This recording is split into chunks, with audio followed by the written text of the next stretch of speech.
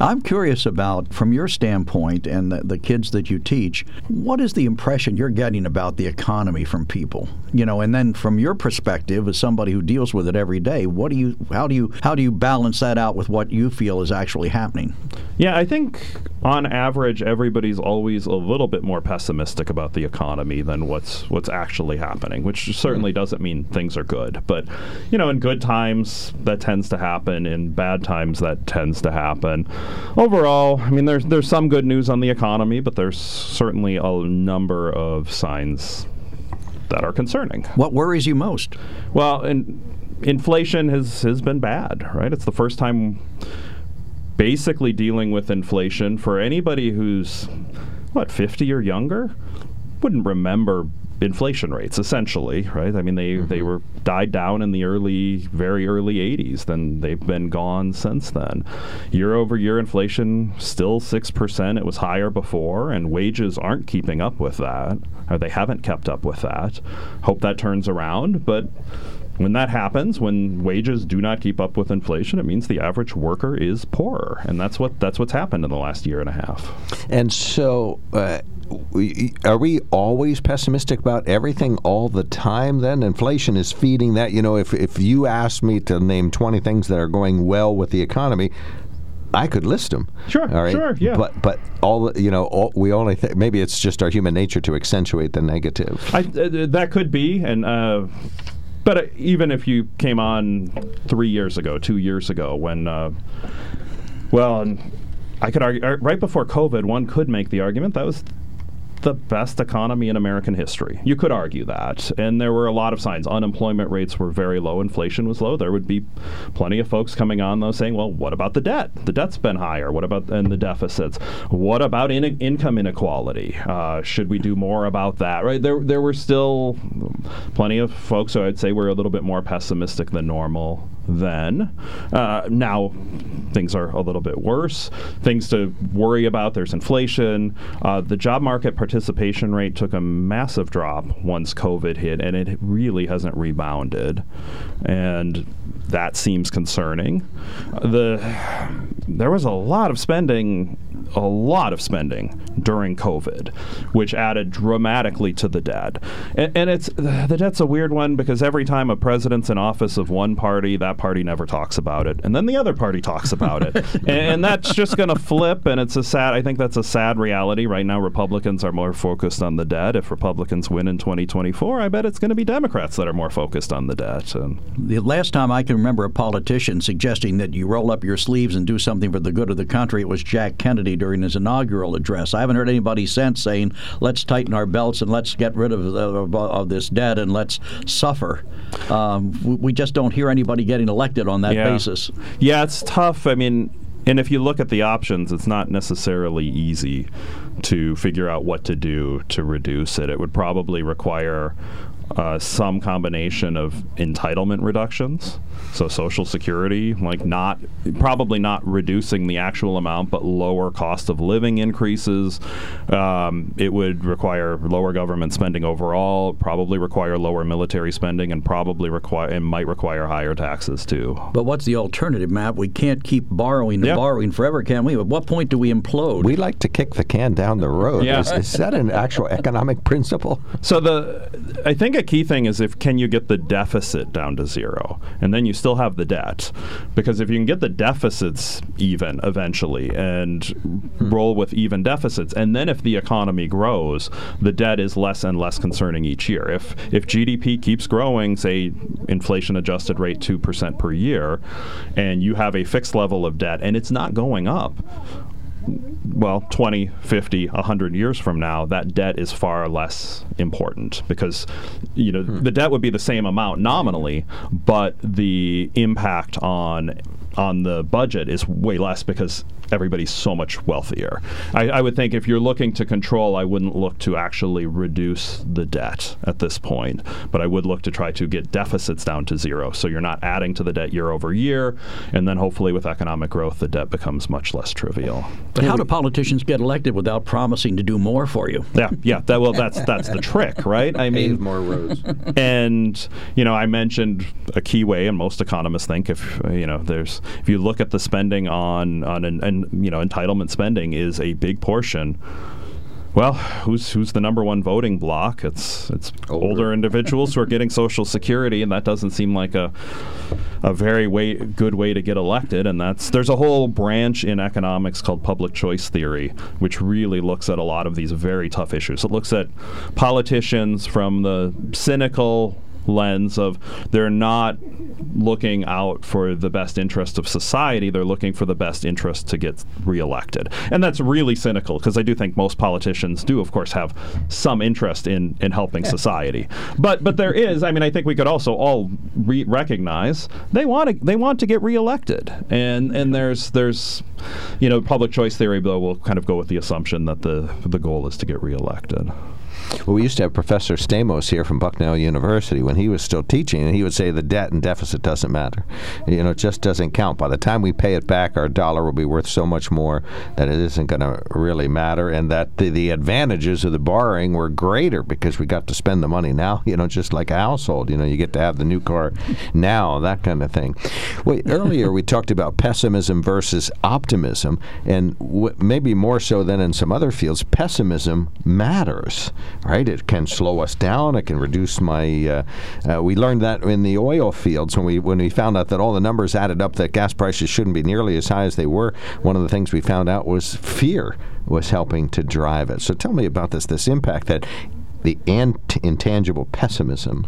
Well, yeah, if people are less optimistic about the economy, they may go spend a little bit less. If firms are less optimistic about the outlook of the economy, they might be more hesitant to make investments that could expand their businesses, could help with efficiency, and could really help the economy grow. I think that's a couple of the big worries about a pessimistic outcome on the economy. So. But what about the political impact of this stuff? For example, right now we're facing default by July if they don't do something. And inevitably, they're going to try and find some way to kick the can down the road. But, the debt ceiling, it seems to me like a ridiculous dog chasing its tail routine. Why not just get rid of it if that's the case? And is there a benefit to it from your standpoint, or is it just all smoke and mirrors? It's a good question. And admittedly, I don't think I've studied the politics behind the benefits or costs of the debt ceiling as much. The costs of it seem somewhat obvious in terms of there's this argument all the time about what happens and what would indeed happen if we default and what goes on there. What could be the benefits of this? If you could leverage this to try to decrease the amount of deficit spending, you could argue that that's a benefit. If you could leverage these arguments and make a credible threat that we won't increase that unless you come to some concessions on spending, taxes and spending, that could be a threat. Right. That might be one of the bigger ones. But it's like a kabuki dance. Obviously Congress at one point felt that we need to put a cap on the amount of money we borrow.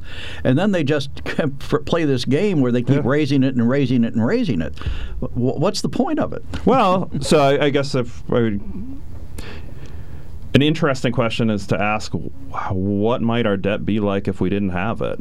We have this, and we have these arguments over the debt that do come up reasonably often. Could make a pretty good argument that by having this and by having these arguments, it does highlight the debt. And if we didn't have it, maybe it would even be worse. It's an interesting question, and we won't know. We don't get to rewind the clock. And I've done experiments for a lot of my research, and how fun would it be to just rewind the clock and then do it without that and see what happened? But we don't have the benefit of doing that with our concepts. Yeah, you do experiments where you reset all the parameters and then inject something else. Explain that to our audience. I just think that's interesting. Sure. So a recent one we did was a couple years ago, or about a year and a half ago, we brought in Susquehanna students who hadn't received their flu vaccine with the flu drive. We put out a call. They came into a session, and we actually ran an auction to see how much they would need to be paid to get the flu shot. It's an estimate of it's not really a willingness to pay, right? If you hold up an item, I've got my iPhone here for notes. So if you hold up, if you sell an iPhone, people would be willing to pay for that. Well, in terms of a flu shot, some people are willing to pay to get one, but then others, they don't want one. Only, I think it's 45 or so % of the population right now has gotten the flu vaccine this year of adults. So 55% haven't, despite the fact that for many people this is free monetarily. So why didn't they get it? Well, there's some people who are very stringently against vaccines. They're hesitant to get that. What we found with this is of half of the people would get it for free. Like they're fine getting it. They just haven't gotten it yet. The other half said I wouldn't get it for free, but most of those who wouldn't get it for free, it wasn't. They'd be willing to get it for $20 or less. So it's not that they have these very, very strong views against vaccines.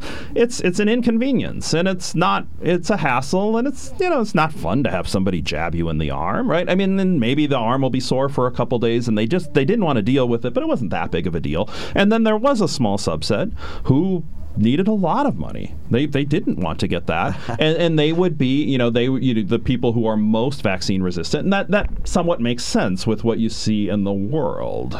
No amount of money would make them get it. What about the COVID vaccine? Did you run the same test? We would have loved to, okay. But we weren't able to get the access to the vaccines to be able to do that. Our initial idea on that was how cool would it be to estimate on that. But I think a lot of the same principles apply. If you think about COVID with the initial wave of the vaccines, I think something about 3/4 of Americans gotten at least one dose. A very small percentage have gotten the most recent booster. So there's a huge portion of the population that, it's tough to label them as anti-vaxxers or vaccine deniers or whatever derogatory term is. They've gotten one, but they don't think the benefit of the most recent vaccine exceeds the cost of the most recent. So what are some things economics could indicate on that? Well, if getting those is really beneficial to the economy or to public health, maybe firms would want to give a paid day off to get that, or some small incentive if you go ahead and get that. Because for most people, clearly it's not this real resistance to the COVID vaccine. I've gotten one. I think there's some protection there. I could get another one, but I know I'm going to get sick for a day if I get another one. And most people who get COVID now, it doesn't seem that terrible. I'll just take my chances. I'm hypothesizing, but there's a huge portion that explanation makes a lot of sense. Looking at the international scene, President Putin today, in a rather long harangue to his parliament, his State of the Soviet Union address, or whatever you want to call it, said that despite all of our sanctions and all the things that we did to slow their economy down, their economy actually only shrank by 2%. How did we fare during the pandemic compared to that? I think we're still seeing the effects. I mean, you can't shut down the economy and not have an impact. What we ended up doing is flooding the economy with money. And over the past 2 years, we saw a massive drop initially in GDP, and then it came back. I still think we're seeing a little bit of the impact of this with all of the money and the fact that wages have dropped, right? The average American worker's wages were lower last year, and they're still lower. I'm looking it up before. Year to year, it looks like wages increased on a nominal basis by about 5%, but inflation was 6%. And some people would say, okay, we're not in a recession. I could argue that last year when inflation-adjusted wages dropped, that was a recession. It was just it manifested itself in a different way. Instead of a higher unemployment rate, everybody just got poorer. At least workers got poorer. Well, 2 quarters of negative growth used to be the indicator, didn't it? And we did have that. It was a key indicator. I actually had to go back to my notes from econ because there was the whole debate on that. And indeed, in my notes, it didn't say 2 quarters is the definitive. It's prolonged it's an negative downturn. But every time we'd had 2 quarters of negative GDP growth, it had been classified as a recession. Of course, every other time, we'd also seen a spike in unemployment rates. So it made it a little bit weird in terms of what if you want to call it the recession of 2022. Well, if you look at where you say you do go back and try and reset the scale, if you reset the scale to before the pandemic and the pandemic never occurred, where do you think we'd be today? further ahead, or about where we are? Well, absolutely. I would think we'd be further ahead. Now, there's some things we've gained. I think the jump start on work from home and virtual conferencing gave everybody a lot of skills much more quickly than would have happened otherwise. So I think that was kind of a key work benefit that happened. And we're still figuring that out. But no, I think there would not have been, you would have had more people working. I can't imagine we would have had the drop in the labor force. So you have more individuals working. If you have more individuals working, you have more produced. Society just has more. And then how is that all spread out across society is the next question. But it's tough to fathom that we wouldn't have been better off economically. We were talking, Matt, and you mentioned that we could arguably say that we had a really good economy before the pandemic started, and of course that was roughly the Trump administration was the end of that period and the start of the COVID scare in this country. But let's take presidents going from, let's say, a Donald Trump's philosophy to a Joe Biden's philosophy. What impact would that have on the economy if everything were left untouched as far as the pandemic went? Yeah, and the question, I guess, is the big question is what has Biden done that's been that different? There was the massive stimulus bill when the unemployment rate was already pretty low, and most economists would have argued that that's not appropriate. That if you look to inject spending or cut taxes to boost the economy when you have higher unemployment rates. That's the general law. That's the general, goes back to Keynesian economics. And after Biden was first elected a couple years ago, put in a massive, the third COVID stimulus. The first one, I think a lot of economists were behind because, there was this massive drop. People stopped working. The first COVID stimulus under Trump, I think a lot of economists were behind. The second one is a little bit more suspect, and that was still under Trump. The third one, what are you doing, people? So there's that. The other question, Biden's been pretty hostile to fossil fuels and energy. So, if you're going to make it so people who would produce oil and gas feel like they're threatened and don't want to invest, then one shouldn't be surprised if you see a spike in gasoline prices or energy prices. So those are a couple of things where I think economically we've been impacted. All right, we have a question from a caller, Bill from Bloomsburg. Thanks for calling in. Professor Rosu can hear you. Hey, how you doing, Matt? Doing well, Your thanks. Honor, Mark. Hey, Mark, earlier in the program, you said you could name 20 great things that Biden has done in this economy. I'd like you to name 10. 20 good things about the economy, not specifically Biden, but things that are doing... Well, it all ties in together. No, actually, not true. But that's not a question. You have a professor question. I'll answer your questions a little bit later on in the show. All right, Matt, here you go. If Trump was still in office and he had NATO paying their share and everything and America first, how much further would we would be compared to this guy that should be in jail? Okay. I don't know. All right, we got you, Bill. Thank you. So the differences between Trump and Biden... It's a good question. I don't know what Trump might have done different. He pushed through 2 stimulus packages. Would he have gone for a third?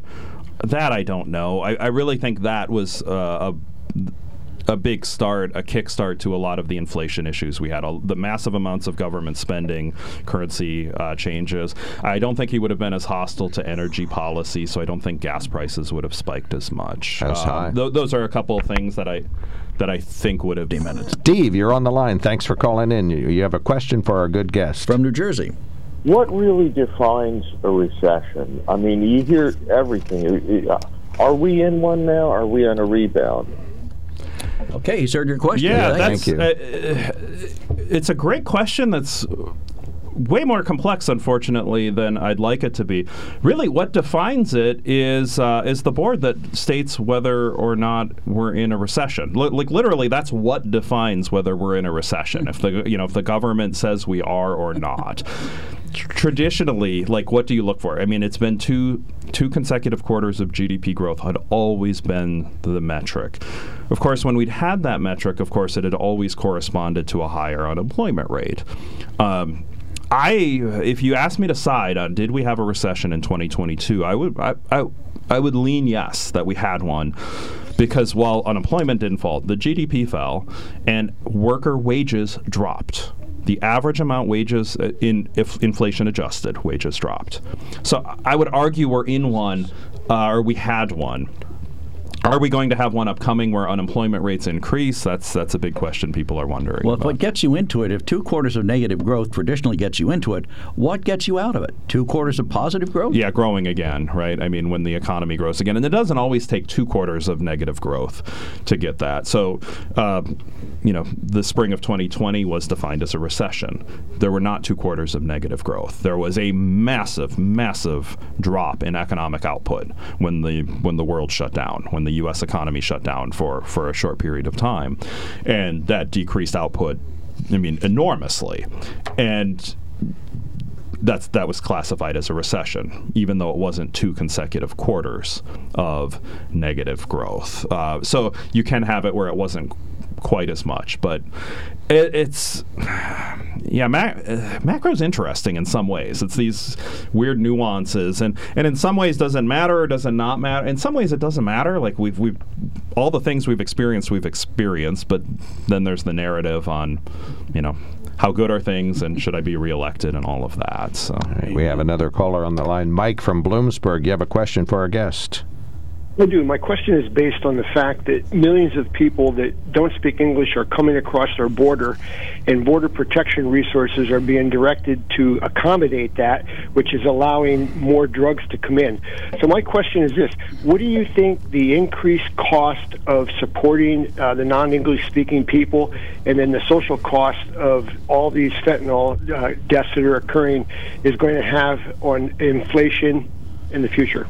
Okay, he's heard your question. Thanks. All right, thank you. So I'm Crystal a little ball, please. Yeah, so I don't know about what costs for border enforcement have been by any means. I'm generally more pro-immigration and see the benefits, and I could actually even argue some of the inflation we've seen in wage rates, especially on the lower end of wage rates, have been because there was a dramatic decrease in foreign workers in the United States for a short period of time, right? And this is kind of basic economics. You lower the supply of workers, you're going to increase the wages. So overall, having more workers in, especially if it's workers who can do who are happy to do a particular job and do it well for less than people, Americans are willing to do, that would actually drive inflation downward. Really? Not because you've got individuals doing it for less, drives prices down and not up. What about the cost of services, for not just for these people, but let's take a look at local governments. They've got to balance their budget. In Pennsylvania, municipalities are required to have a balanced budget. State, I think, is required to have a balanced budget. But the federal government isn't. How difficult would it be to get us to a balanced budget so that we could at least not keep increasing the debt and the deficit? At the federal level? Yeah. It would not. It's not going to be easy at the moment. It will require. There's apps and games you can play to try to balance the budget, but it would probably require some pretty tough choices in terms of how much are we spending on the military, how much are we spending on Social Security, Medicare, Medicaid, how much are we collecting in tax revenue. It would require some tougher choice. I don't think it would be easy by any means. One of our listeners says, how is our current energy policy of the Biden administration affecting the overall economy? So that's a complicated question that would take far longer than the that's a 30-second answer I'm going to give. But one key thing is anything you do to decrease natural gas and oil and gasoline production should increase the prices for those products. That has a big impact. Right, so actual decreases, that has an impact. But we had experts in energy call us, and they said actually pessimism or this restriction mentality has a negative impact too. Sure, and if if you're a firm, you want to invest if you think you'll get a return on the investment. And if you are questioning whether there will be new regulations that will restrict your ability to earn profits, you will be less likely to engage in, oil exploration, for example. We're running up against your time limit here, but one thing we did want to ask you is about who's coming in. Who are you bringing into Susquehanna? What programs are we looking at this year? No, thank you. We've got a couple good speakers coming up later this semester. We have a lot of speakers throughout, but we've got David Brown, who's the host of the Business Wars podcast, coming to campus on March 29th, and also author of the book, The Art of Business Wars. That's another conservative. I don't know. I don't know if that's the case. I have a detector. 7 p.m. on Wednesday, March 29th, and that's open to the public for anybody who'd like to come to that. Should be a great talk. That discussion will be on, analyzing various business wars that have happened and the lessons that we can learn from them. And then Mary Childs, who's on Planet Money, NPR show, and author of The Bond King, is going to be coming to campus on Wednesday, April 19th for a 4:15 p.m. lecture. That's the same night as Yitzhak Perlman's coming to campus. So we moved Mary Childs to 4:15 because we didn't want the attendance at Yitzhak Perlman to drop dramatically because she was presenting opposite of him. So that's my joke that nobody's laughing at. But but that's open to the public as well, 4:15, and she's going to be talking about lessons in leadership. Fantastic. And I get a chance to speak to some of these folks from time to time, so thank you for continuing to arrange that. Thank you for hosting them. Yeah, a lot of these folks will be on WKOK Sunrise in the weeks ahead, or maybe on the Mark. You never know. You might be a world-renowned economist in that seat the next time you come back in here, We Joe. already have one. Steve, if you ask a quickie question, you'll be the last comment of the day. Go right ahead. Okay, well, I was just on, and I got hung up on. I was calling for something different. I was asking about the economy. You want to put me back on hold or finish? No, you can ask a brief question. Go right ahead. No, he said this one's not about the economy. I got you. Okay, stand by. Yep, hold on, Steve. Thank you. All right, we're going to take a quick break. Thank you so much. Well, thanks for having me. Matt. This was a lot of fun. Yeah, really appreciate it. Always a blast to have you on board. Today, no exception. So, Professor Matt Rosu here. It is a blast to have Matt on. Economics professor. You just like it because his son's studying history. So. Right. I'm going to recommend a book to him, and he's going to recommend one to me. Dean of the Sigmund. Yeah, Joe's never mind. Dean of the Sigmund Wise School of Business. Thank you so much, sir, for coming in. Always much appreciated. Thank you again.